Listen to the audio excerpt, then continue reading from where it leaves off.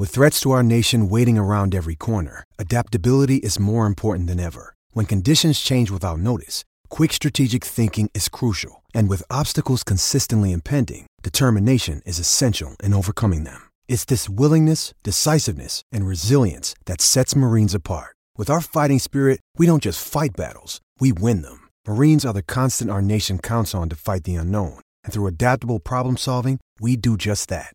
Learn more at marines.com.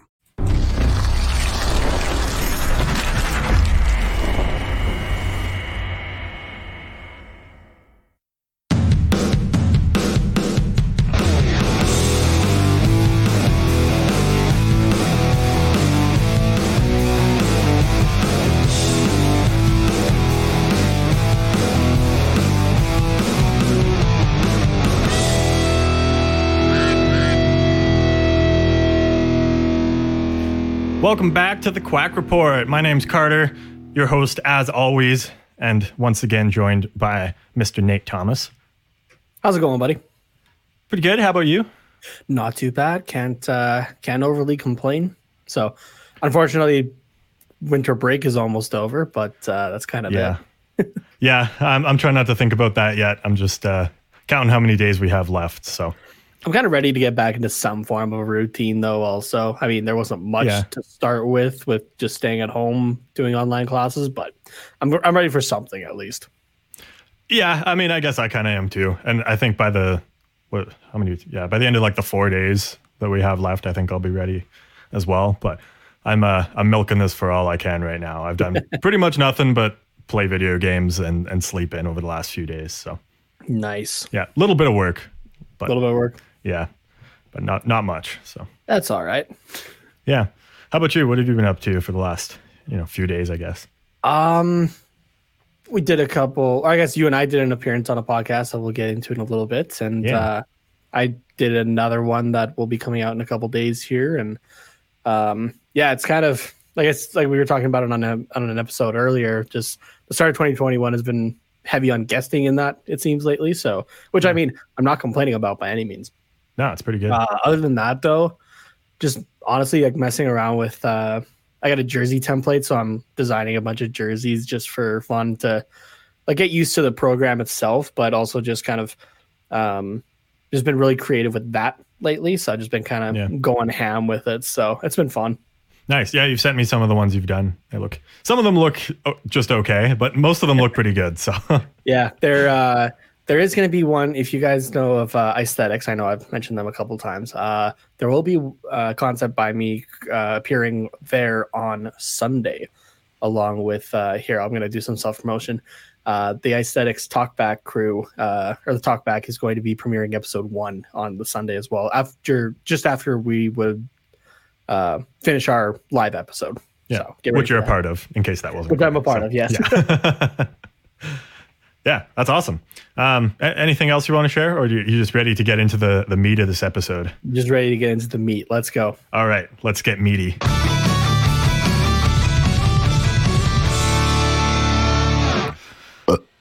Nice. That's pretty much sums up the World Junior Report right there in one sound effect, I think, because that's really all Canada had in their gold medal game was just a single burp in the third period there. So yeah, as like covering the Ducks, and I guess a Ducks fan, watching Trevor Zegras this entire tournament has been great. And I mean, but as a Canadian, watching Canada get up to that gold medal was great also. And I was like torn at the end of it because I'm like, well, Zegras got the MVP and he won a gold medal, but Canada just didn't have it for whatever reason. Yeah, exactly. Initially I was like kind of sad because I always hate when Canada loses because I think we're the best at hockey. But at the same time, I was like, well, 4 Ducks prospects were on this U.S. team and just won a gold medal. And in a way, it kind of felt like a Ducks win, which we haven't had for a very long time. And even back in March, we didn't get many of those. So it was kind of bittersweet, I guess. I guess we shouldn't be too depressing on here because no one really gives a shit because we're Canadian and most of our listeners are down in the States. But we're sad. Just know that if you're a regular. I was just leaning a little bit more on the Canadian side, trying to be neutral with everything, but I still got to cheer for my country. Yeah, exactly. But like you said, we're happy for Zegras, of course, and as well as the other 3 prospects that were on that team there. So, and if you're a regular listener of the podcast too, you'll notice that I took down my Team Canada jersey out of sadness. So, if you're watching the video of the podcast, yeah. If you're just listening to the audio, you're going to be like, I can't see shit. Yeah, just know that it's down in shame. So see with your ears and hear with your eyes. Yeah, sure. But I guess before we get too much into that game, Finland did win the bronze medal there, knocking out Russia, which as North Americans, we're always happy about that.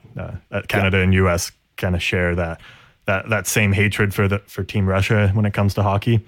Up in Alberta, we have a saying here, ABC, anybody but Calgary. And I think North America has a saying of ABR, which doesn't have the same ring, but anybody but Russia. So, yeah, no, I don't know. I just to kind of go back a little bit, I guess, to Zegras for a quick moment. I promise it ties back to Russia. But, he did have the comments of, Canada hasn't been really challenged yet in the World Juniors. The game before, they played Russia, and they beat them 5-0. So, but the Americans lost to Russia 5-3. So I don't know if you can really say they weren't challenged necessarily. Yeah. But, I don't know. Russia was still a great team this year. Mm-hmm. And they always ice a good team, too. Yeah, I don't think this was their best team that they've ever iced, but it definitely wasn't bad. So yeah. And then, Finland in the tournament as well, they played well. They went 3-1 in the round robin. And, had that upset to Sweden in the quarterfinals there as well. Yeah. And unfortunately, we're on the losing end against the States. In just kind of the last few seconds, they had that miraculous comeback and it just kind of got swept away. Yeah. But, no, it was still a really good episode, or a really good game, and especially between Finland and Canada, or Finland and Russia. Oh my God! Yeah, so let's get into the gold medal game, I guess, which is probably what everyone listening actually cares about here. So, Canada US 2-0 win by Team USA there. Heartbreaking loss for us Canadians, but huge win for Team USA. What was that? I think I saw something like it was their 4th gold medal in the last 12 years or something. Yeah. And 3rd in the last 8 or something like that. Yeah, something ridiculous. So, and 4 straight now against Canada for the gold medal. So I don't think Canada wants to be playing the States for the gold anymore. No. It always makes for good hockey. Like, even as a Canadian, like, it was still a good game to watch up until the end. Like, yeah, I was still waiting for that comeback. The third period was all Canadian pressure, just nothing quality, and Spencer Knight was just on fire. So yeah, Team USA just really clogged up the middle, and that was kind of Canada's bread and butter. It seemed when you kind of thought about it over the last, over the rest of the tournament. So. Yeah, like up in Canada here on TSN, in between the intermissions, they do the home plate shots. So everything from the net out to the dots and up to the top, it makes the shape of a home plate. And those are like the high danger chances. And usually Canada was just like on fire in those. Like every period it was like, oh yeah, Canada had 15 home plate shots and insert shitty team here had 2. And then, oh, look at all 5 of Canada's goals that period came from that area. And then in this game, I think Canada had 2 in the second period, and the US had or by the end of the second period in total, they had 2 home plate shots, and US had 15 in both their goals. So USA just clogged up the middle, and Spencer Knight put on a fucking clinic. Like, this isn't to take away from him, but he didn't face really any quality shots. The guy still had 35 shots against, I think, was it? I'll pull up. Now, I know it's in 30s Canada had for shots. Yeah, like he still made quality saves, but there just wasn't that many of them. So I think if he was tested more, it could have been a different story. Maybe a 2-1 game, maybe 3-2. Either way, it's really hard to say. But again, not to take anything away from him, I think he still had a really solid game. So the attempts that he did have against that were quality. He stepped up to the plate and was like, for sure. Some of them you could argue, and I'm saying this as a goalie as well. Some of them were maybe a little bit lucky, but as a goalie, luck kind of has to be in your repertoire also. Yeah, Not exactly. everything is going to be a technical save by any means. Sometimes you just have to do something to be able to make the save, or it's not exactly what you practice in on ice sessions. So that luck comes from just good positioning and knowledge. So 100%. So Canada with 34 shots in the game to the US is 21. Yeah. And I mean, I think most of those came in the third period. I'm pretty sure the shots were something like 15 to, I don't know, maybe 2 or 3. Shots in the third period were 15-1. 15-1. So, yeah. It's it was like really in the shot department, it was the States for the first period, and then it became Canada. So, but defensively, the US just locked down. So, after they went up 2-0, they were like, okay, let's just play defensive hockey. And that's what they did. They put on a fucking clinic. Like, every team that is in the World Junior Tournament next year is going to be watching the tape from the second and third periods and just watching how they can shut down Canada and other good teams. So that's on Canada to adapt to that now, right? They have to figure out how to score, not just from the slot, but from the outsides as well. So exactly. I just pulled up this. I was talking with my girlfriend's dad was messaging me for the first period, and basically just like, what the fuck happened and that sort of thing. And so he was asking like, okay, like what are you seeing? Kind of being the hockey guy in the family, I guess. And so this is just the way that I kind of describe what was going on. I said the U.S. took Canada's game to them of just being aggressive offensively. They just didn't hold back. They attacked, and I just don't know if Canada was honestly ready. Canada was just chasing them in the offensive end and defensive end even, and just getting all jumpy. The amount of I'm pretty sure I saw more passes that missed Canadian players or it was just out of reach or skipped or that sort of thing than, complete passes. So I said that Canada just had to settle down to play to their potential, and it just unfortunately never happened. So that's not to say that you don't need urgency in your game no matter what, but there's a level that you get to that it's a hindrance to your play. And that's the point that Canada was at. So, yeah, no, for sure. I think that's a good analysis. The States just took advantage to that. And it all really started.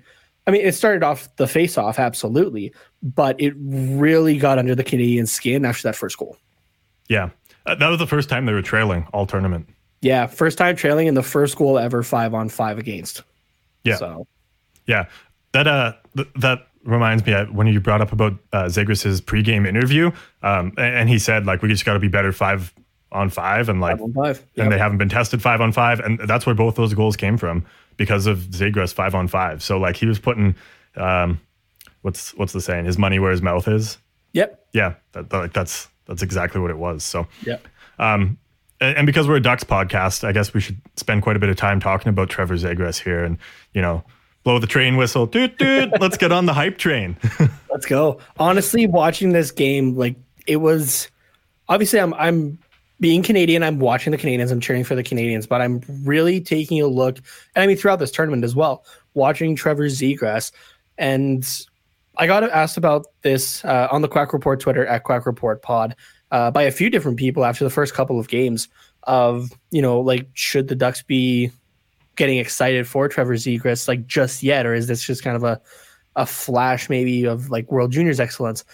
He did lead the tournament it was assists last year. I can't remember if it was points as well, but at least assists. And this year he led the tournament in I think almost every category. Yeah. And it wasn't just a flash on the pan. We were seeing it consistently every single game that there was at least 1 point for Zegras, and he was just everywhere. And honestly, because of Zegras alone, this score could have been 4-0 or 5-0. Oh, yeah. The amount of passes that, like, this guy can score, obviously, and we talked about it earlier, but he had to remind everybody of how good of a playmaker he was and how great of a passer he was. And that's even more of a skill, I would say, than shooting. So For sure, to be able to make that pass, like if the guys that were receiving the pass were able to connect on them, then yeah, the score could have been 5-0 easily for the States. The amount of chances that Zegras gave was, oh my goodness. Yeah, and I mean the stats say that for sure. Like his 27 points, 20 of them were assists, and I think most of those probably even strength. I don't know the exact stats, but yeah. And I will come to Zegras' defense a little bit. I was seeing a couple of fans of different clubs from the NHL saying, like, kind of taking stabs a little bit at maybe the Ducks and who they bring in, of bringing up kind of cockiness and whatnot with comments of like such of Zegras or Corey Perry or Ryan Getzlaf. I will make the defense, even as a Canadian who those comments were directed to. Yeah, that the comments from Zegras weren't cockiness. There is a line between confidence and cockiness, but that was a confidence. Yeah, those were confidence comments, both before and after the game. Mm-hmm. So yeah. I couldn't really see it as cockiness. That's a guy who he knows he's good, but he said from the start it's a team thing. Everything was about the team. It wasn't what he was doing. Yeah. And I think that showed throughout his play.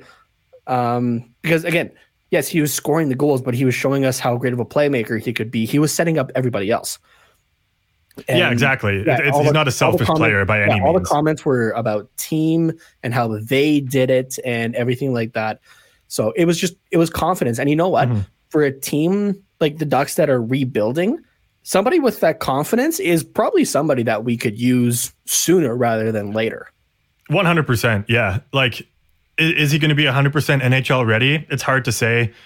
It's unlikely, but I'd say even if he's 80% ready for the NHL, you got to at least give him a good chunk of the season. Yeah. Definitely play him in the AHL, but keep him for his 7 games. If he's sticking around and producing offensively, keep him around longer. And that's not to say as well, though, when I say like sooner rather than later, I'm not expecting him to come in for his 7 games this season and before the season opener against Vegas say, oh, Vegas hasn't been tested yet. I'm not saying he's going to be saying that by any means. That would be getting to a level of cockiness. Yeah. But because, you're new into the league, you kind of know your place. You figure out your place pretty quickly. Mm-hmm. So I'm not saying he's going to be doing that, but give it a little bit of time. Like once he is established in this club, I think we'll start to see more of that confidence. And like I said, there is that line between confidence and cockiness. I didn't see any of that. And that's not even looking at it just from a Ducks perspective, right? Like we've said multiple times on the show, we are Canadian, right? Like Dylan Cousins, the assistant or co-captain, whatever you want to call him, of Team Canada, plays for our hometown team. So like we very well could have taken offense to that or called it that it was cockiness, but I didn't see that anyway. And I would say that about anybody I play against either, or also, I guess. So yeah, I just saw confidence there. Yeah, no, I agree with you 100%. So I and with your confidence comments about, bringing it into the NHL, hopefully, I just hope that his confidence carries over onto the ice. So I don't expect him, and I don't want him to like be in interviews being like, oh yeah, I think I'm going to put up like 5 points this game, or I'm quickly going to make my way to the first line. I'm going to be the best player on the ice tonight. Like I don't see him saying that. I think he's just going to go in with that mentality in his head and just show on the ice, and then get 3 points, and afterwards be like, I don't know, I was just confident. I was feeling it that game. Yeah, we don't need to have the star comments from NHL 21's Be a Pro and lose minus 25 points to our teammates every time we make a star comment. Yeah. I am going to be excited to see in the next few years how Zegras' personality comes into the NHL, because there's a lot of players that don't have a very good personality. And that is something that's been changing over the last few years, is we are actually starting to see personality. I want to say, honestly, of the last of maybe, I guess what you would call this generation of players, the last guy did not really have personality. I would say it's Connor McDavid. Everybody else, though, shows a little bit, at least a little bit here and there. And I think we also got to see a lot more of that during the playoff bubble. Unfortunately, not from any of the Ducks guys, but I think we are starting to see more of that, and that's becoming a thing. The old boys club of the NHL is starting to fade away, whether they are removed or they just kind of realize their time is done or what. It is starting to happen. We are in the middle of a change, both in how the game is played and how it's presented. Yeah, and I think Zegras is going to be a huge part of that as well, just because I think he is going to be such a big figure, at least in the States, in terms of like I don't want to just come right out and be like, oh, he's going to be a superstar, all-star, like, or anything like that. Like, he's just going to be a good player that people that follow hockey are going to know, and I think that personality is going to carry over, and we'll start to see that from hopefully more Ducks players, more California teams as well, and eventually it'll just kind of spread that way. So it is kind of especially in California, where, hockey maybe isn't the first thing that comes to mind for sports fans. But he's going to be a player, I think, in terms of star power, such as Ryan Getzlaf before him, or even now, or even down to guys like Drew Doughty and Jonathan Quick in LA. And Jonathan Quick might even be a stretch. He doesn't really say a whole lot. Or going to San Jose, you got Brent Burns, and unfortunately he's no longer there, but Joe Thornton, right? Like, even Jumbo Joe, who was drafted the same year that you and I were born, if you really want to age him or show how young we are. Even he shows a little bit of that personality every now and then too, right? But just kind of like some of those commercials him and Burns are in. Just that star power. That's going to be the kind of player that Zegras can be, and I think will be. Yeah, for sure. So basically all this, the last 10 minutes to say Zegras is going to be good. We're excited for him, and I hope that we see him in the NHL this season. The Colangelo, Thrun, and Lacombe weren't as big of key players, but they still had great tournaments, I would say. I think so. But the other big factor guy for the Ducks, also have to include Sundqvist for Sweden, but the other guy, obviously watching all the Canada games, was Jamie Drysdale. And like I said on the last episode, he had talked about how he was really focusing on his defensive side of that offensive defenseman label that he has. And that really showed, I think, in this tournament. I think so. I think especially in this last U.S. game as well, because you really didn't need to try too hard on defense before this last game, but I think he was one of our best defensive players in this last game. I missed the first period of this game with work, but I saw the last two, which were probably the better of the two periods anyways, and I thought Drysdale's defensive game was awesome, especially because he was paired with Bowen Byram, who is known for his offense, and last night he was all over the place. I think they should have put him as a forward on the roster sheet, because like he was always up on the play. He got a breakaway, or not a breakaway, but he snuck in behind like the U.S. defense in the, I think, second period and almost made it 2-1.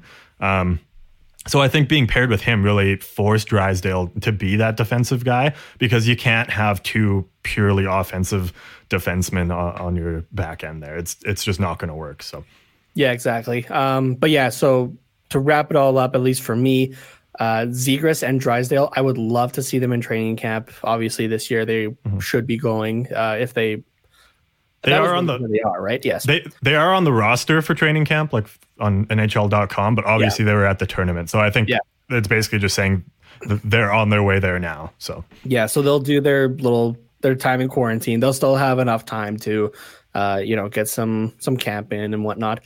And I hope that they get their 7 games. So, because I'd like to see personally what they can do. So, especially starting off the season with 2 games against Vegas, way to jump into it. Yeah, show us what you got. Exactly. Yeah. Like, you got the first game where you're obviously going to have, some nerves, especially coming against a team like Vegas, which we'll get into our rankings a little bit later. But, that second game, they're going to be right into it. So, it'll be good. Yeah, for sure.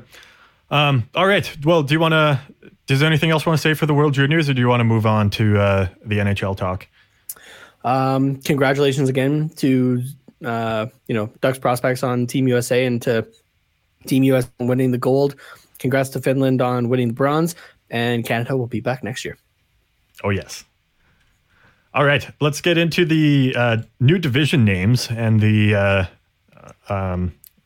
and their sponsors, as well as some sponsorships on helmet ads. God, that was a rough sentence to get out. I didn't think I was going to be able to do it there. But yeah, new division names and helmet ads. So I'll just go through the new division names here. Obviously, we had West, North, Central, and East, but now the sponsors are the Honda West division. Obviously, with Honda being the sponsor of the Ducks Arena. They've just sponsored the whole division now. So I think that means we're going to be first in the division, right, Nate? Hopefully. Yeah. Is that our way to get in? Is that our little cheat code? Yeah. And the next one, the North Division, is now the Scotia North Division. Oh, I mean, I guess maybe my theory doesn't hold up because Flames definitely aren't taking the first in the North. It would be Toronto or Calgary. So yeah, that's also a missed opportunity, I still think, to have it be the Tim Hortons Canadian division. Yeah. Come on, Tims. What's going on? Oh, and the NHL. Come on. Yeah, exactly.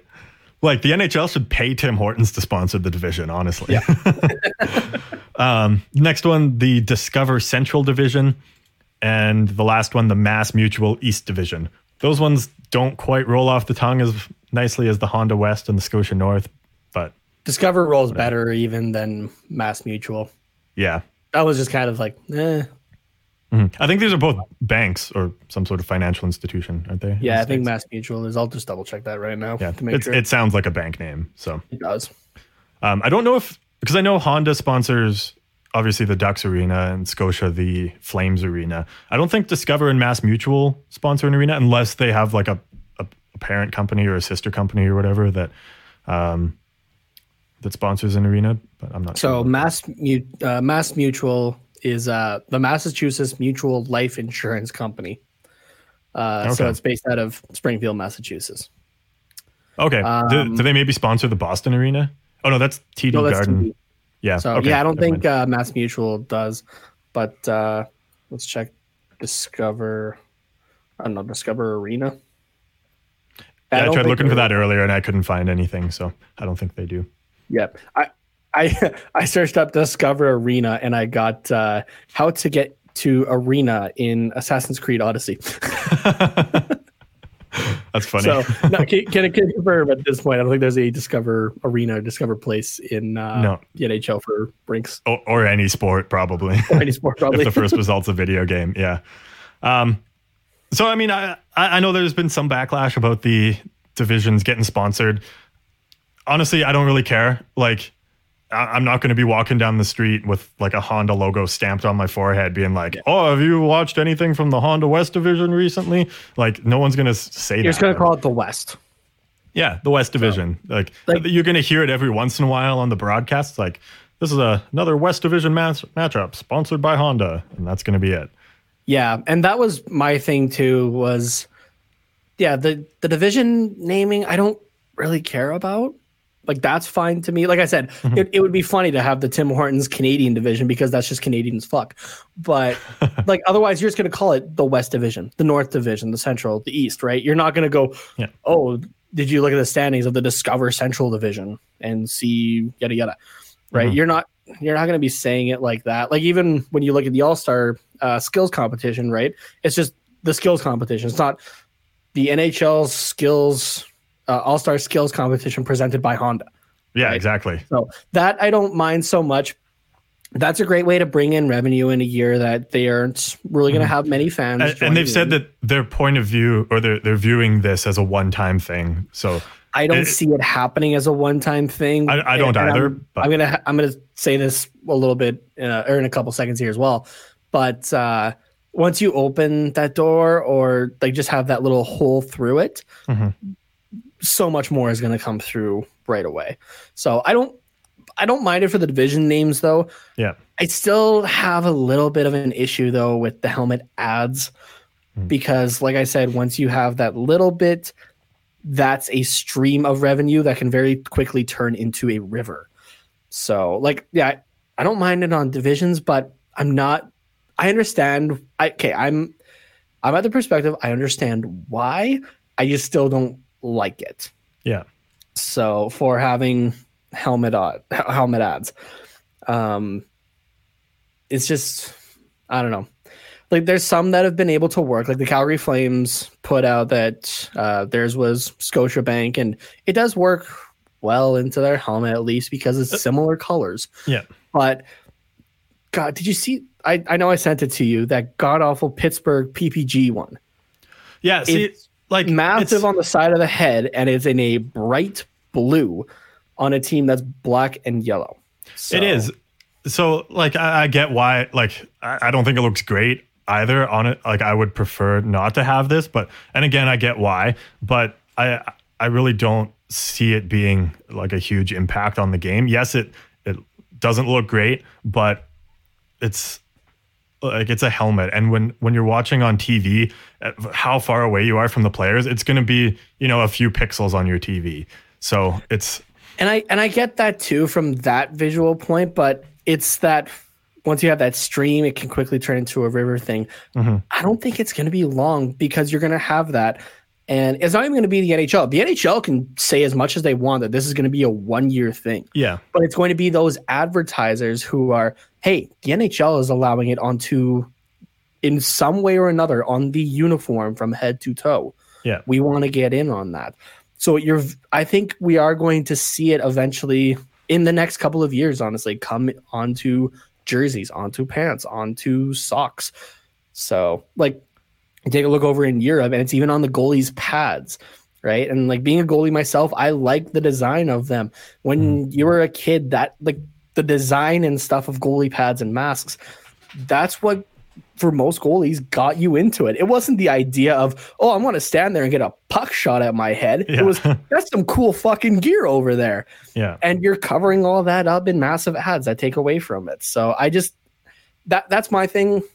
If they make it aesthetically work this year, it's better. But, and if again, the NHL can say it as much as they want that this is going to be a 1-year thing, but the door has been cracked open. Get ready for the rest of it. Yeah. So my point of view is that ideally, if you have one on the side of the helmet, I don't care. Once you start putting it on the front, it's like, okay, that looks like shit. Like the World Juniors, like Team USA with Chipotle on their forehead and on both shoulders. Honestly, I just think that's funny. But to me, the NHL jersey is going to be sacred. They're not going to allow it on the jersey. Like, they're going to be tempted, but there's no way that fans are going to like allow that to happen. I don't even think the players are going to allow that to happen. So for the longest time, we didn't think there was ever going to be an NHL team in Vegas. Yeah, I guess. But like, I just don't. I don't see it getting that far. I don't see anyone allowing it to get that far. The helmets might get covered, but I think that they'll be able to come up with more creative ways if they really want to sell more ads. Like, they started selling ads on the ice, and then they started selling ads on the boards, or whatever order it happened in. And now with technology, you can put ads like on the glass behind. Yeah, like the digital behind stuff. Yeah, like all that kind of stuff. So I just see, like, I think they would find more creative ways before putting it on the jersey. And I think if we ever got to the point where we had, the plastered ones on the front of the helmets and the ads here and like on the back and around all the logos and all over the jerseys and stuff, I think by the time we got to that point, the league would just fold. Like, there would be a serious revenue issue at that point that the league just wouldn't survive. So I don't know. I just still see it happen because I even saw it that happen just this last summer with the Premier Lacrosse League. They went into their first year. I have a Atlas Lacrosse Club jersey in my closet here with Paul Rabel on it. There's no advertising besides, same as the NHL jerseys. They're done by Adidas. So there's the little bit of there's a little Adidas patch on it because, that branding makes sense on it. We've already had that discussion. If you want to hear my thoughts about that, go back a couple episodes. But in the last year, they added Ticketmaster as the presenting sponsor of the league. So it's the PLL powered by Ticketmaster. And now on the bottom of every jersey, on the back, just under the number, is a massive Ticketmaster ad that takes up the width of the back. And I'm just not a fan of it. So, like, I would have loved to have added a Blaze Royden Chaos jersey this year, but one of the things that held me back was just that massive branding on it. Yeah, I don't want that. So that's my point. And I don't want that to happen to NHL jerseys, and I just see it happening as well. Because if a traditional game, even as much as they're trying to move forward, a traditional game like lacrosse can have that influence put onto it, I see it happening to the NHL also. You see, my point is that because what you did there with the lacrosse jersey by not buying it, because it had that ad on it, I think if the NHL ever put an ad on a jersey and then when you bought it, it had that ad on it, I think that many people would be like you and not buy a jersey. I wouldn't buy a jersey if it had an ad on it. There's no way. And I think that the majority of people wouldn't. And by speaking with their wallets, the league would say, okay, do we want people to buy our jerseys and wear them and basically get free marketing for them and make revenue that way? Or do we want to just sell ads for however much money to these companies? And I think they're still bringing in money by selling the ads. Yeah, but which one is more? Like, I think people buying jerseys and the free marketing of people wearing them in public, it would be more than getting them, getting the sponsors. That's what I think. And if enough people... Yeah, if enough people are like you and me and refuse to buy jerseys with ads on them, then I think the league would quickly learn. But unfortunately, we're not out here just buying helmets to wear out in public and hockey gloves of teams and then have those logos on them. So I think those... we should wear helmets in public, man. Yeah. I mean, maybe. But so yeah. Specifically. I think... So I think the helmets might get a couple more ads. I really hope not. I really hope that it is just a one-time thing. But I see the jersey as being sacred. So, and I can get over helmet ads. I can get over division ads. I can get over everything else. Just not. Yeah, like I said, I'm not a fan of the helmet ad just because I see what it brings for the future. And if they made it more aesthetically pleasing, if it is just going to be for the one season, okay, I can live with that. So, like I said, the Flames one looks great with not. Okay, sure. I'll stick with great. I'll stick with what I started saying. Mm-hmm. That it looks great on the Flames helmet. The colors match, right? But even taking that same Scotiabank ad that's going to be on the Toronto Maple Leafs helmets, it'll look great on the blue helmet because it's a white logo. But when they're going to the away bucket, make it a blue logo. I understand that those sponsors have their marketing and branding, that they want to keep their colors the same also. Mm-hmm. But I feel like there should have been a little bit of kind of midway with some of this as well. So to have that logo say be blue, or the PPG logo on the Ducks helmet, that could have been a little bit smaller. Sorry, what did I say? You said Ducks. Sorry, Penguins. That should have been a little bit smaller to match a lot of the other teams in the league. That's a massive logo on there. Yeah, I need to see it in person too, and that very well could have been a black and white logo, or even just kind of like just the lettering itself. That could have been fine. I've seen it done well already with the New Jersey Devils and Prudential. And even, we're probably going to be seeing Honda as the sponsor on the Ducks helmets. I would imagine. And guaranteed on the black helmet, it's going to be a white logo. And on the white helmet, it's going to be a black logo. It's aesthetically going to at least look nice. But even the one of Bridgestone for the Nashville Predators, tweak the colors just a little bit to make it match the rest. Don't have the black and yellow or black and red logo on a navy and yellow uniform. Mm-hmm. Tweak those colors to match. So that would just make it better for me.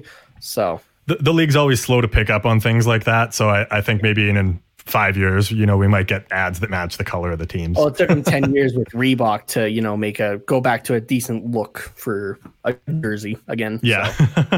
So. All right. I know we could talk about this forever, but we do have a little bit more to get to. So if you want to get Nate really riled, then message him on Twitter and you can have a discussion with him about it. I've calmed down a lot more than when this first came up. Let's put it that way. Yeah, you've been pretty good today. It's more just what I see for the future. I'll just reiterate that one more time. Yeah. All right. And before we get into our division picks for all four divisions, we're just going to take a quick break and we'll see you guys in a few. Did you know that your favorite band also loves your favorite hockey team? If you love hockey and you love music, you're going to love Bar Down Breakdown. a podcast that explores the crossover between alternative music and the sport we love, hockey. Every NHL player wants to be in a band, and every band guy wants to be a pro athlete. With guests from all over the globe, come along with us as we interview some of the most captivating names in alternative music and talk about why we love hockey and how it's influenced us. There was for a few seconds, a thought of like, well, maybe we should wear Montreal jerseys, and the NHL was like, I think you should stay neutral. And we're like, yeah, you know what, you're probably right. So tune in every Tuesday on the Hockey Podcast Network, where we'll have a brand new guest and a unique look into the bridge between hockey and music.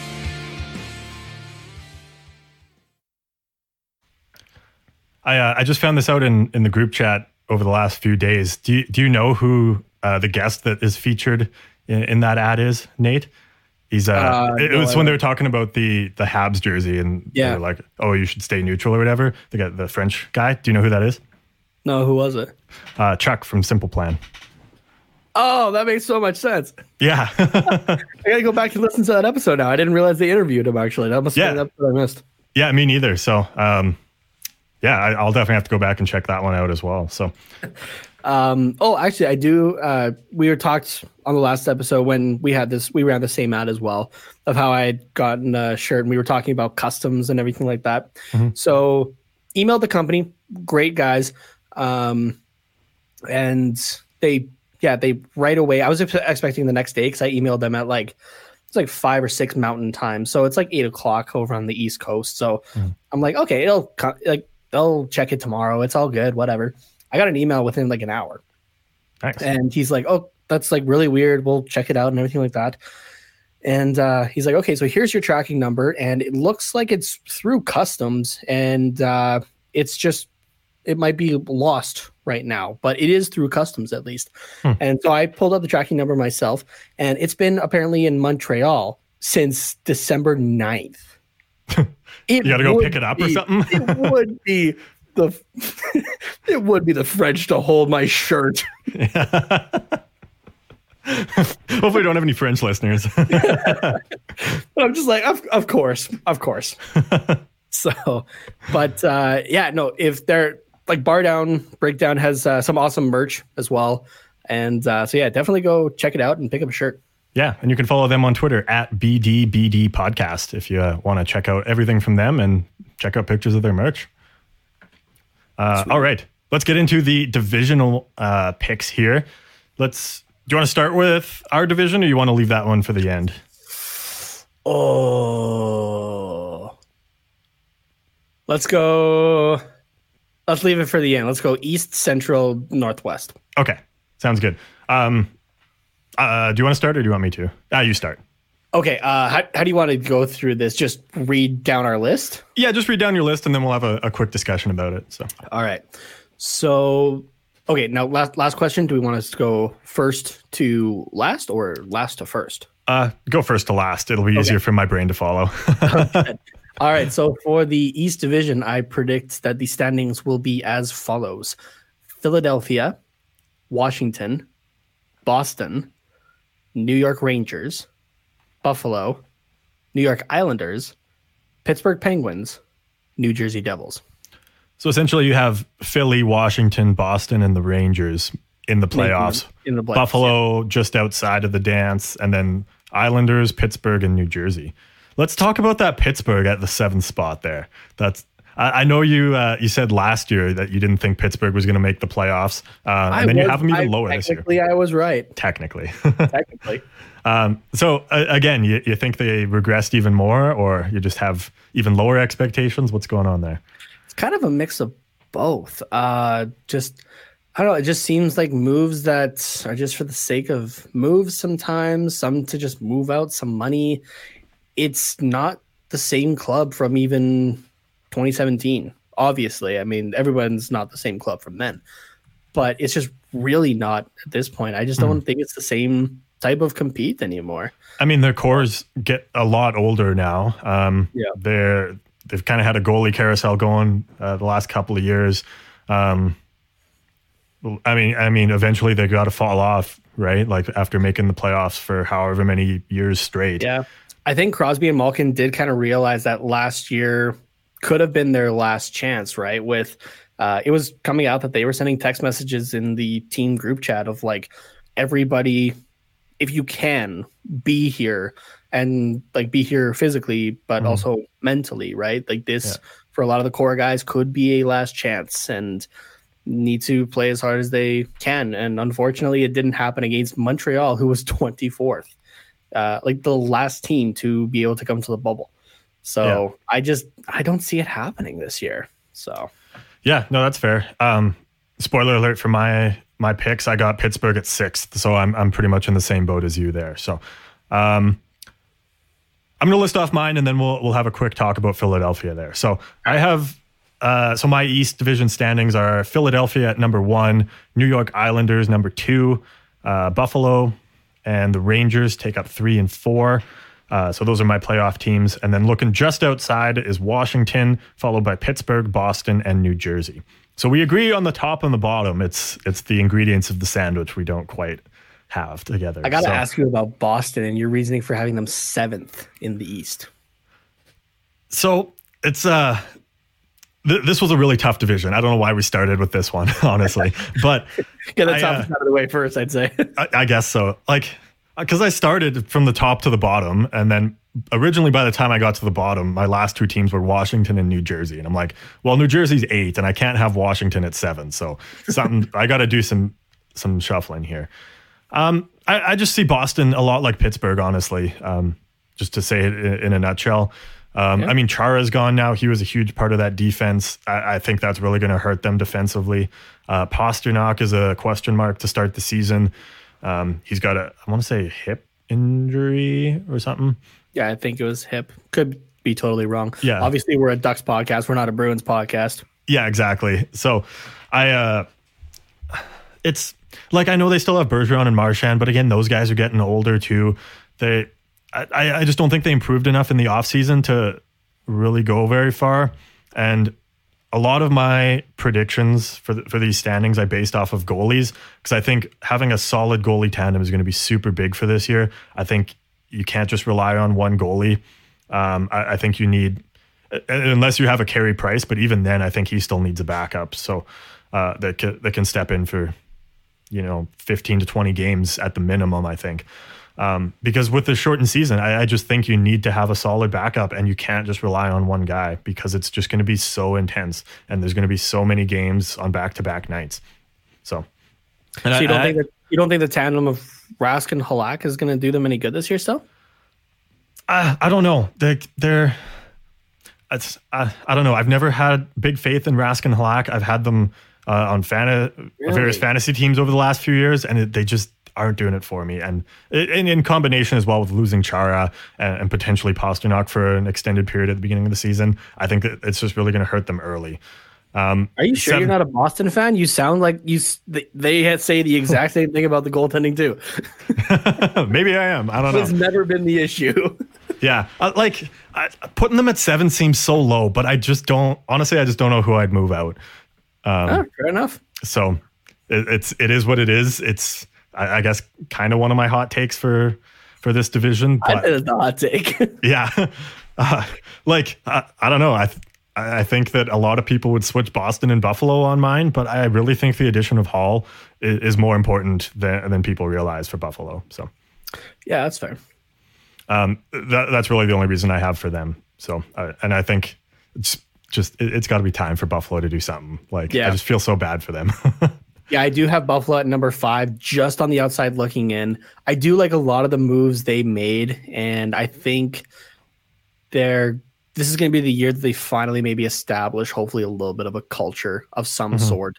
Yeah. Like you said, the addition of Taylor Hall, but even leadership like Eric Stahl, that's just going to really benefit them. Yeah. The only kind of question mark for me is still their goaltending. If they can step it up a little bit, though, I think they have a shot.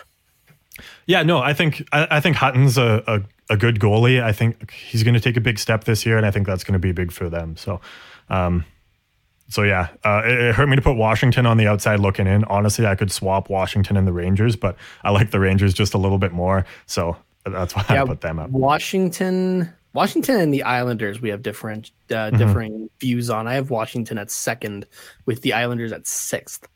The Islanders, you could really put them anywhere. It kind of just depends on how they do at a specific time. Yeah.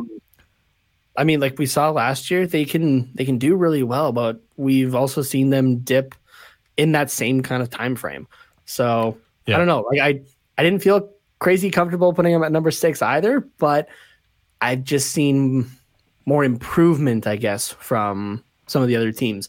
Boston, I still have in third because I think they can still compete. At least it won't be to a first, like a division win type style. Like they are definitely on the out. They need to start to look ahead at rebuilding, or even a soft rebuild at least. Yeah. And I think that's what they are doing.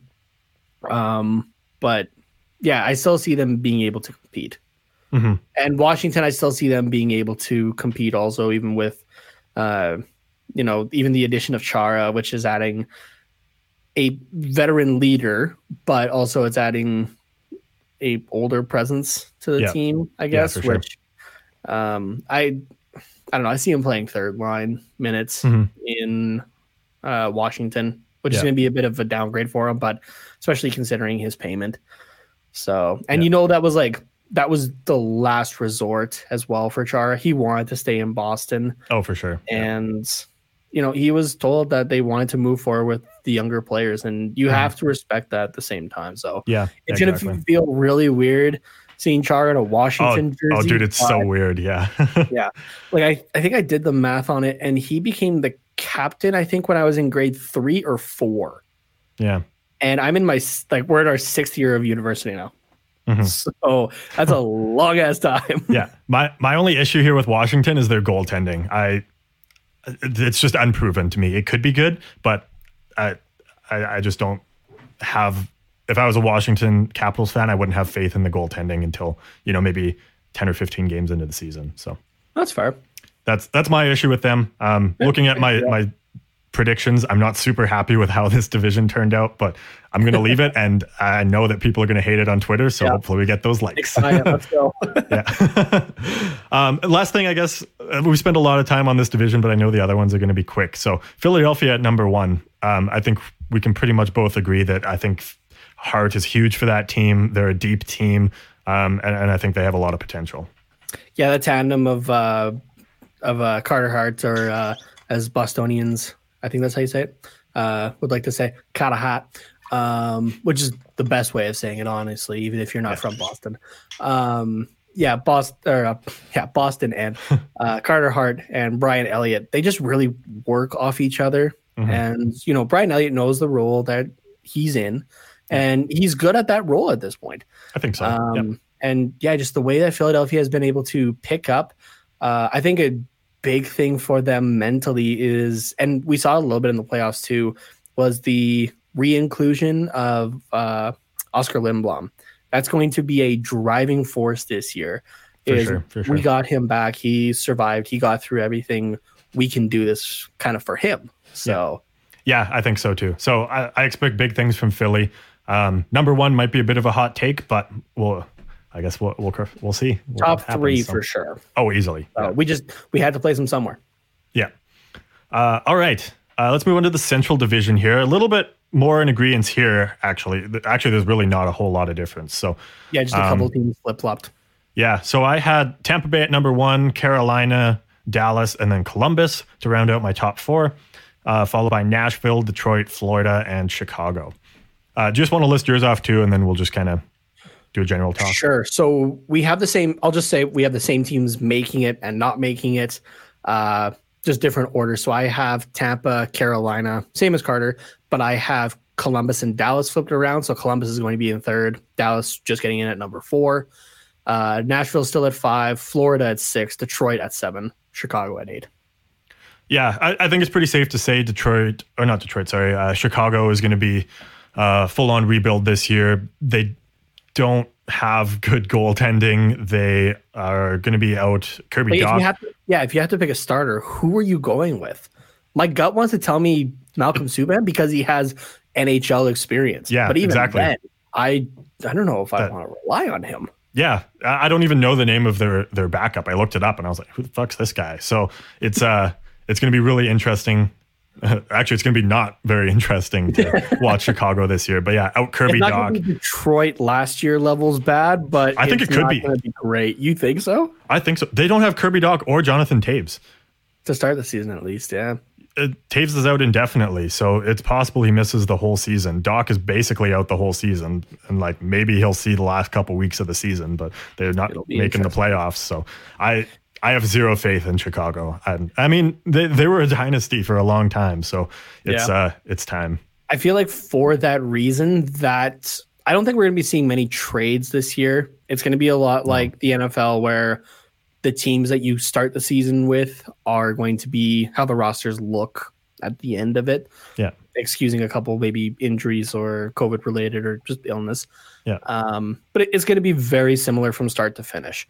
Mm-hmm. Chicago might be the one place where you see a deal being made, and it could be even this week, I think, before the season starts, because of losing Taves and Dach in that week span. Yeah. They got to do something, I think. Yeah. So. The only issue is they're going to get absolutely fleeced on a trade because every GM out there knows that they're desperate. Yeah. So yeah, it's going to be okay. Do you want to just accept that you're not going to be good this year and look for a higher pick? Not to say tank, but just kind of accept reality. Yeah. Or do you want to still try to be middle competitive and sacrifice your future? So yeah. Detroit and Florida. I have Detroit a little bit higher than you. I have them at 6. You have them at 7. I think Detroit made some big steps this year. They're still a very young and inexperienced team, so I don't see them doing too well. But I mean, their goaltending situation looks great with Grice and Bernier. They, I think they've improved their forwards and defense. I don't think there's anything outstanding, but they've improved. So. Yeah, for Detroit, I just see it's a lot of guys who are going to have to get to know each other and find that chemistry very fast. Mm-hmm. There's still a lot of tooling to do on this Detroit team, but they definitely made steps. I have Florida sitting just a little bit ahead of them, purely for Sergei Bobrovsky. We know he didn't have a great season last year, definitely not a 10 million a year season, but Bobrovsky's known for having a off year and then coming back with a Vezina performance. This technically would be that Vezina year. So being at 6th might have even been a disservice to Bobrovsky. Maybe. Yeah. I mean, I think the middle teams, we don't really have to talk about too much. I think they're all pretty self-explanatory. Tampa Bay at number 1 even, defending Cup champs, they've been number 1 in the division or close to for a very long time. I don't see them going anywhere. So yeah, I'll just say that for Dallas at number 4, the only reason I say that is because and same with even Nashville at number 5. It's Western teams coming into what would normally otherwise be a Eastern division.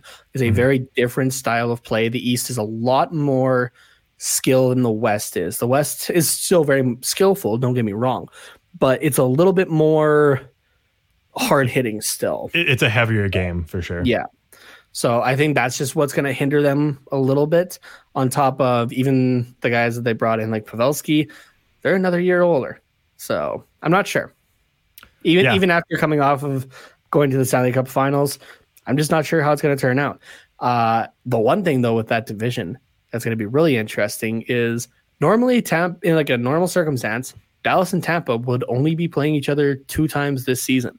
They're going to be playing each other, was it 7 times or 8 times? 8 times after a 7-game series. So we are going to see rivalry build from this after after going in the bubble. I'm going to watch every single one of those Tampa Dallas games because they're going to be awesome. Yeah, and those teams didn't change dramatically. Not a whole lot, no. The core is very much still there. Yeah. So. We thought Tampa was going to be changing dramatically, but I don't want to call it luck because you're still losing Victor Hedman, but with the luck of LTIR, they're able to keep a lot of those guys still around. Yeah. Let's move on to the North here. This one we get a little bit different. I mean, let's start with the similarities, though. I'll let you read yours off first here, Nate. Okay, so I have Toronto, Calgary, Vancouver, and Edmonton making it. And sitting on the outside are Montreal, Winnipeg, and Ottawa. Okay. Yeah, I'll list off mine as well because, again, there's some similarities here. So Toronto, number 1, followed by Edmonton, Montreal, and Calgary. So those guys making the playoffs. And then Vancouver, Ottawa, and Winnipeg to round out the other 3 there. So we have Toronto at number 1. That's the same. And Winnipeg and Ottawa in 6 and 7. We've just swapped. So those are the same. Toronto, I don't think we really have to say anything there. They put up the points. They put up the points, and I actually think they have improved. Even if everything stayed the same, I think they had a better shot this year. That's not to say that they would have taken first in any other year, but they have definitely improved all around. Yeah, for sure. Ottawa and Winnipeg, you could really swap these ones. I really think we're different just for the sake of being different. They're both good teams. I think I just put Ottawa ahead because I think they've improved and their young guys are kind of wild cards, and I think they could they could prove to be better than some of Winnipeg's depth guys. So yeah, I will just echo what you said there as well with Ottawa. Winnipeg, for having them miss the playoffs, is just that defense is still really concerning to me. Mm-hmm. On top of all the trade rumors and that with Laine and what's his name? Not Radulov, but there's another guy as well that things are not great with. And we saw what happened even a few years ago with Evander Kane and just how it kind of affected the locker room and how it affected everybody on the ice even. So I think the thing that's going to hurt them is that and slow starts. Yeah, I agree with you there. So now we get into the middle team. So just quick recap. I have Edmonton, Montreal, Calgary, Vancouver. You have Calgary, Vancouver, Edmonton, Montreal. So we've kind of I was going to say, is just the reverse of each other. For a second, I thought it was like a complete flip, but it's close. I mean, I have Edmonton, Montreal 2 and 3, and you have them 4 and 5. Yeah. So it kind of is. Edmonton, I'm biased. I just think they're good enough to be like number 2. I mean, I think they're very similar to Toronto. They're like the Western Toronto. So if you put Toronto at number 1, why not put Edmonton at number 2 if they're very similar? Montreal, I have them at number 3 because I think that Jake Allen's going to be a good backup with Carey Price. So as I said before, I think goalie tandems are going to be super important this year. And then I think their offseason moves have just improved them. Kotkaniemi is looking really good for them as well. Calgary, it hurts to put them in the playoff spot, but I mean, Jacob Markstrom is going to be good for them. I know they're a good team, even though I don't want to admit it. That's the only time I'm going to say that ever. So remember that. And then Vancouver, I just think that they made some moves that maybe weren't the greatest in the offseason. And Holtby's a big question mark. So yeah, but I think they're still going to be close to Calgary. I think Montreal, Calgary, and Vancouver are all going to be very close. Even Edmonton. I think those 4 are going to be very, very close. Yeah. So my place in Calgary at number 2 is not biased. I tried to look at this from a very non-biased perspective because I had to answer the same question as well on Flames Unfiltered. I guessed it on there. But, and I mean, okay, that could come across as biased, but I was really trying not to be. Calgary, I just really like the moves that they made this year. And you already talked about Jacob Markstrom, but nobody's still really talking about David Riddick. And more the fact that it's maybe something you have to watch more of him to understand, but he plays well as a fringe starter, I guess. He can't carry a full workload, but give him a max 35 games and it looks really good for him. Jacob Markstrom is going to be able to take the bulk of this season, even with 56 games. But I think that tandem's really going to shine.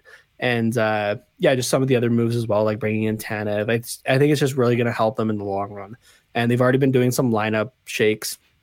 Monahan and Gaudreau are going to have less offensive responsibility. I think they're going to be on the second line. So I think it looks really good for Calgary.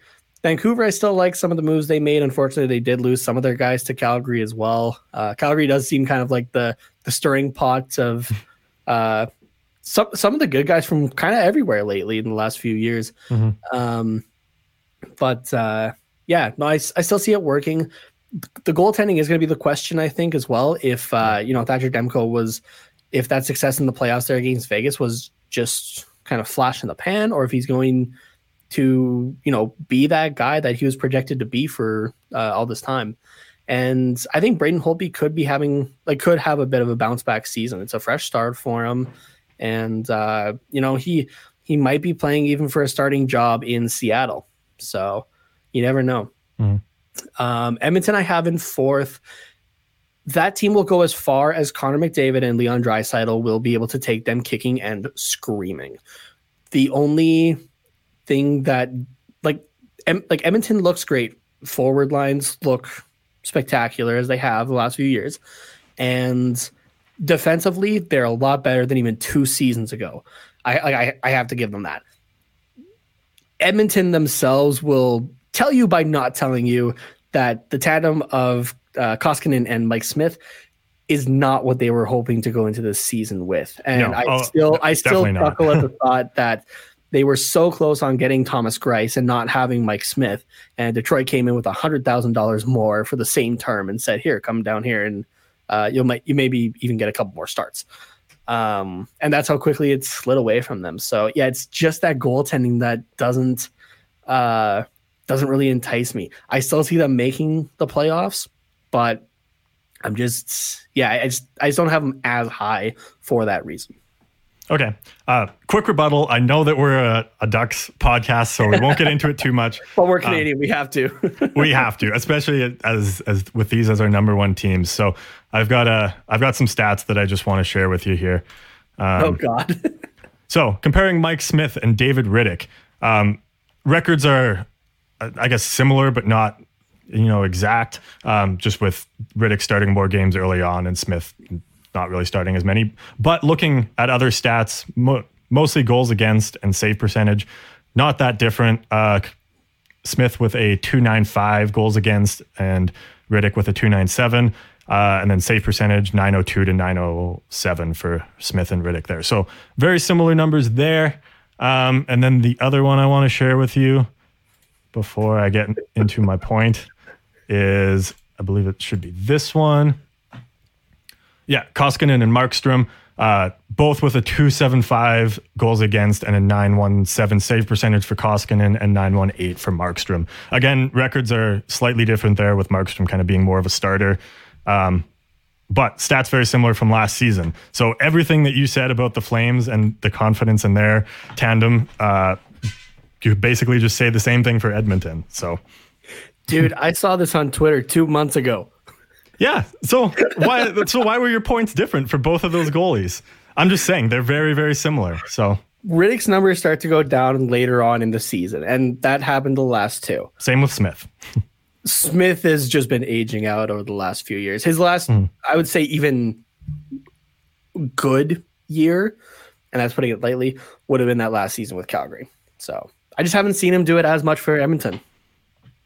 Well, I don't know. Numbers don't lie. I know numbers aren't everything, but that's my point there. So we'll let the Ducks fans tell us what they think.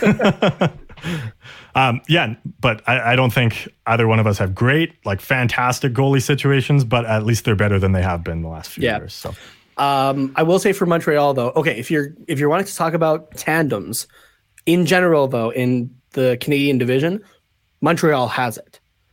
But I like the moves that they made as well. I just haven't seen enough that tandem is the best thing that they have going for them.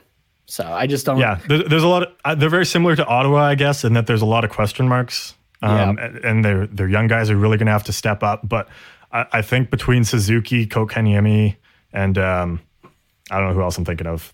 There is another one, but at least between those two, I think they're going to really improve. Who, sorry? Caulfield? Cole? I forgot he was there. Yeah, that would be good too.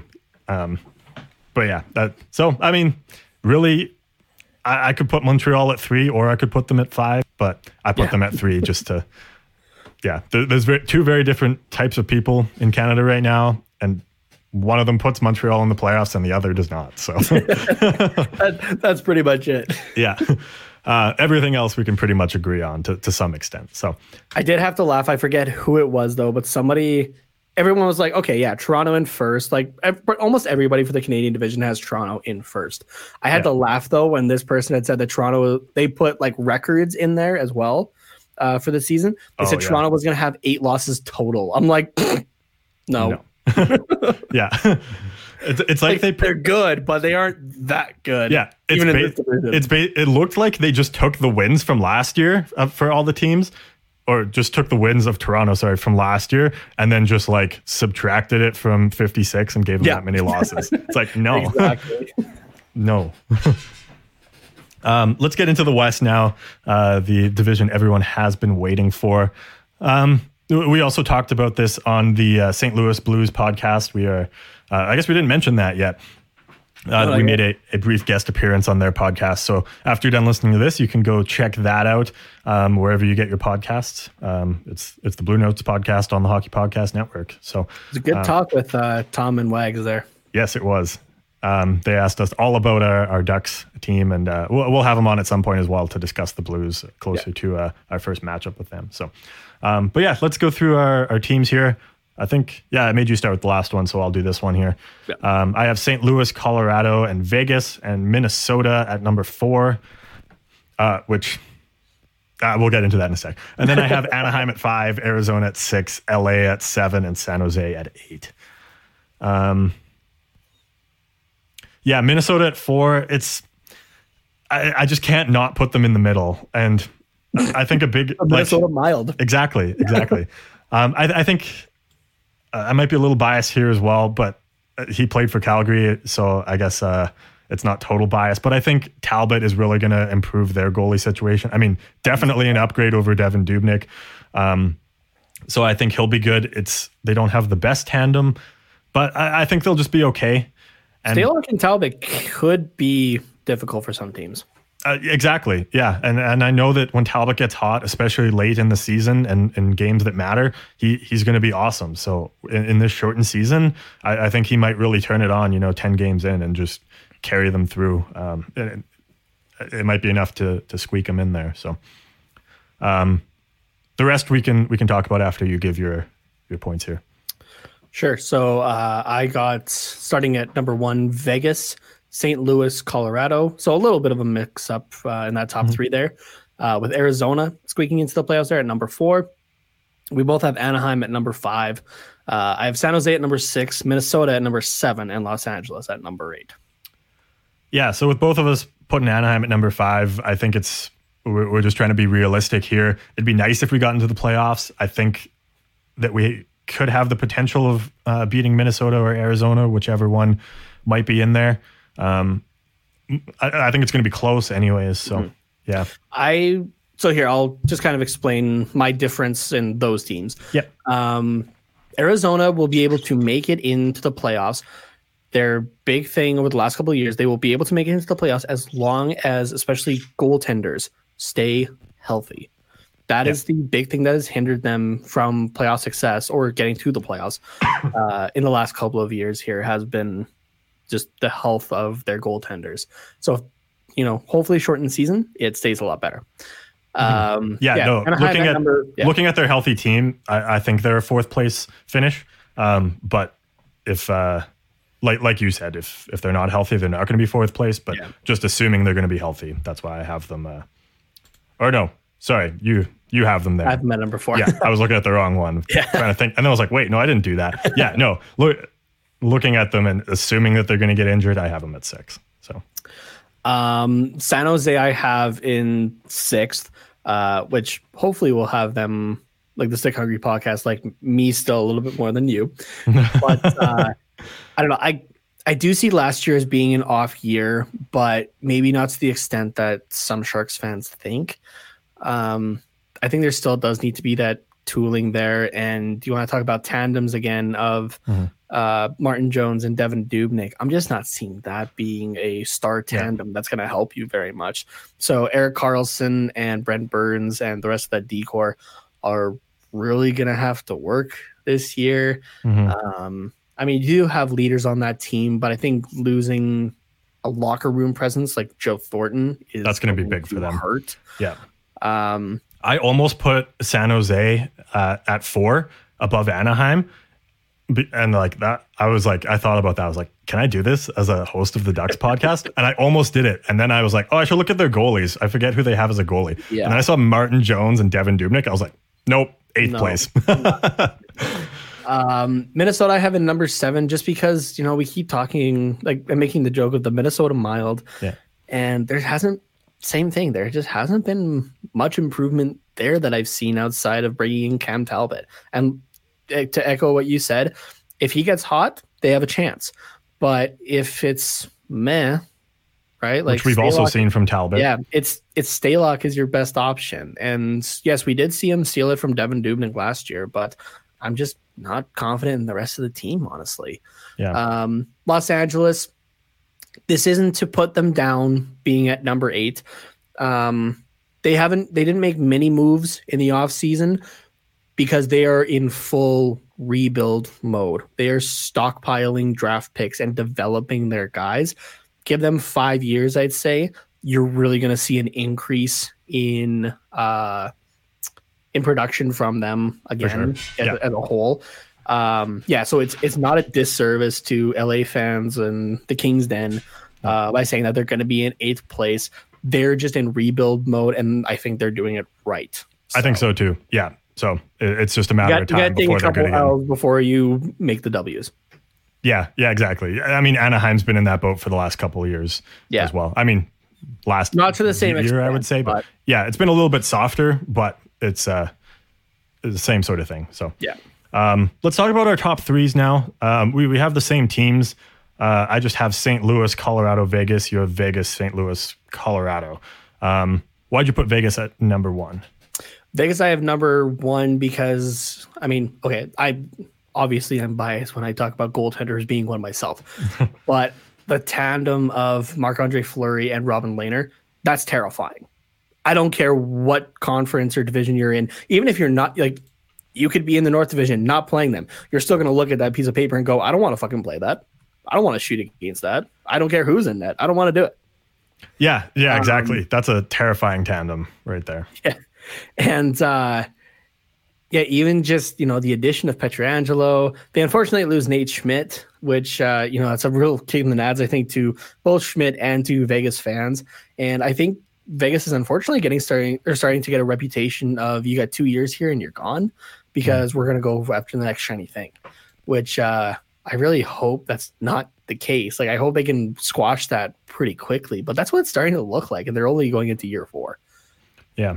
For St. Louis, the big thing I think is going to be, or maybe not big thing, but it is one of the most recent things, is the addition of Mike Hoffman. He is just on a PTO right now, but from what it sounds like, it's more of a handshake agreement that he will be signed, and it's more just trying to figure out some LTIR money space essentially for the cap. Yeah. But that team still looks good. That team can still compete, and even with the division realignment, they have a lot better chance. Colorado is going to be the same thing, I think, as Arizona. We've seen what happens when their goaltenders go down. It does really hurt them. Even with Cale Makar, Gabe Landeskog, Nathan McKinnon, you need good goaltending. Yeah. So, so as long as their goaltending can stay healthy, they'll be just fine. Yeah. I don't think I could physically put Colorado any lower than number 2 just because of Nathan McKinnon and like what he's able to do. Yeah. So I will be. But again, there is a question mark. What's that? Sorry? I will be keeping him in my fantasy league. Oh yeah, you'd be stupid not to, honestly. Yeah. The reason I have Vegas at number 3 is because I think a big thing in their first year was just rallying together as a team, especially with that tragedy in Vegas that happened just before the season started, and like being a group of misfits, like just the whole story, like they were good. And then, I think some of that came through in the next couple of years as well. They also put together just a solid roster anyways. But I think that the locker room chemistry just isn't quite there in Vegas because it's such a revolving door. I think players are starting to get scared. Like there's as much as Vegas has said they aren't going to do it, and that they're going to run with the tandem of it, there's still a lot of rumors going around with Marc-Andre Fleury. Yeah, and aren't they still over the cap? Like, don't they still have to make moves? That I'm not sure of offhand, but I can double check for you. But I'm just never a fan of teams going big in free agency, and I think it's bad juju, bad luck. Maybe I'm just a poor, hurt Oilers fan, but I think the acquisition of Pietrangelo, yes, he's a good player. Yes, he's going to improve their team, but I just think it's bad luck. So but I don't see them being a bad team. So I still have to put them in the top 3. Yeah. So right now, here, I'll pull up Cap Friendly here just on my screen. Chrome tabs, Vegas. There we go. So yeah, they basically have $0 in projected cap space. Their roster size is only at 21 of 23, 45 out of 50 contracts. So they're at least under for contracts, but obviously you're spending a lot of money elsewhere. So, but on the bright side, if you want to help, the big thing is going to be that if they want to get rid of guys, and we saw it with the Nate Schmidt trade, they're going to have to give up stuff as well for teams to want to help them out, essentially. Yeah. And if you take a look right here at their next 3 years for drafting, they have still a couple extra stockpiled draft picks, especially New Jersey's second round pick there. That could be a little bit more enticing, or even Vegas's own first round picks there. They still have the next 3 years of them. Yeah. So those will be what other teams will be looking for of, okay, we'll take this guy off your hands to help your cap, but we want a little bit more to come our way. Yeah, exactly. Last thing that I want to talk about here, having St. Louis at number 1. I think of them a lot as the Tampa Bay of the West, where they can just they can pound out games and wins in a regular season like nobody's business. And I think they're a really solid team. Yes, they lost Pietrangelo, but I think they made up for it with some of their acquisitions. So I'm not, by saying this, I'm not saying I think they're going to win the cup or go deep in the playoffs. I'm just saying I think that they're a good team that can just bang out wins. So, which is what gets you the lead in the division. So, anything else you want to add here about the division predictions? Or are you ready to just post these on Twitter and watch the shit I can't wait for the shitstorm on Twitter. Like, just getting tagged in some of the other ones, like for the West Division specifically. It's been fun. I think it was the Vegas guys had all of them had Arizona in last, and it was just my phone just a bloodbath blew up. Holy shit! Let me tell you, I want to say I had 200 tweet notifications that day off of that post alone because we were tagged in the initial post. Every comment we were getting. So it was an absolute shit show. I had to put my phone on low battery mode to actually make it last through the day. That's insane. So, like, there was straight up one point I put my phone down for 10 minutes and I had 40 tweets. Yeah, it's going to be interesting anyways. Yeah. So. All right. Well, that about wraps us up here. A little bit of a longer episode, but that's okay. And we're just a week away from Ducks hockey. Yeah. Hell yes. Just under a week from just hockey being back. So the Ducks will play on the 14th, but there's still going to be some great games starting off on the 13th. So I am so ready to go. I am ready. Yeah. Like, even my girlfriend this morning was like, we don't have any hockey to watch today. And she's like, I never thought I'd say this, but I'm actually a little bit upset. And I'm like, how do you think I feel? Yeah. I don't only have to wait for a week, but like, I was already back in hockey mode. I need it now. The World Juniors was the worst tease ever. Right? It's like, here's hockey for you to watch when you don't have anything else to do. If you want to look on it on a positive note, though, in a week, we will have games every single day. Every goddamn day. Until after Canada Day and Independence Day. Yeah. It's going to be good. It's going to be awesome. All right. Where can they find you, Nate, and hop on the hype train? You can find me on Twitter at Tatenomas. That's TATENHOMAS. You can also catch me on the Sunday episode coming up on the Aesthetics YouTube channel for the first episode of The Talkback, which we will be talking about some good old Jersey stuff, probably reverse retros. just going to throw that out there a little bit and talk about some of our favorites and our least favorites. So if you want some different perspectives, there's some great guys on there. One thing I'm just going to throw out there as well with one of the guys on that panel, Dallas Kirkpatrick, great designer to start off with. And I learned last night and messaged him about it this morning. He designed the jerseys for, I forget how to exactly to pronounce it, but the Czech team that Jaromír Jágr owns and plays for. He designed their jerseys for this season. So nice. That's pretty awesome. So I messaged him. I was like, when did I miss that you did this for his team? And he's like, oh, we did it in the summer and that. And I'm like, okay, that's like the closest I think to like the coolest thing ever you can design for besides an NHL team is pretty much as Jaromír Jágr's. You made Jaromír Jágr's team's jerseys. So yeah, that's pretty cool. But yeah, so you guys can catch me on there on Sunday. And that episode will actually air right after we're done on our live stream episode on Sunday as well. Perfect. The Quack Report. Perfect timing. And yeah, you can catch that live stream of the Quack Report on our Twitter page, which is at Quack Report Pod, as well as the Hockey Podcast Network's Facebook and YouTube channels. And if you want to get more of me, which I don't tweet much, but if you want to DM me and have a nice old chat, you can do that at Carter_Potts. Oh yeah. At Carter_Potts_97, and Potts is POTTS on Twitter. All right. I think that's it. That was a pretty hefty episode for a Thursday, not going to lie. Yeah, we're just getting hyped for hockey, so ready to go. It's awesome. I probably should have started that music longer because now I got to talk until it starts to fade back in. Man, so just talk. What can we talk about? We already talked about hockey, right? Yeah, I don't know. I guess it's fading, so let's go.